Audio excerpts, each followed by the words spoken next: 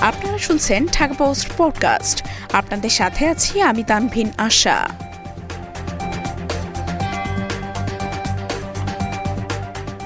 নিজের মৃত্যুর খবর দেখে চমকে উঠলেন অভিনেতা।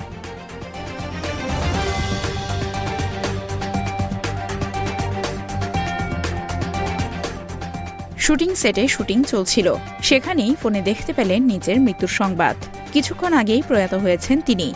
নিজের মৃত্যুর খবর মুঠোফোনে দেখে খানিকটা চমকেই উঠেছিলেন টলিপাড়ার অভিনেতা রাহুল দেব বোস। চিন্তিত আত্মীয় স্বজন বন্ধু বান্ধব ফোন কলে জানতে চাইলেন ঘটনার সত্যতা। নিজের এই ভুয়া মৃত্যু সংবাদ নিয়ে ভীষণ বিরক্ত অভিনেতা। রাহুল বললেন, খুবই বিরক্তিকর। শুধুমাত্র এমন ভিউ আর লাইকের জন্য এমন খবর রটানো মোটেও ভালো কথা নয়। ধারাবাহিক নবাব নন্দিনীতে খলনায়ক হয়ে পর্দার প্রত্যাবর্তন হয়েছে অভিনেতার। আবারও পর্দায় রাহুলকে দেখে খুশি তার অনুরাগীরা। ইতিবাচক প্রক্রিয়া পেয়ে খুশি ছিলেন তিনিও।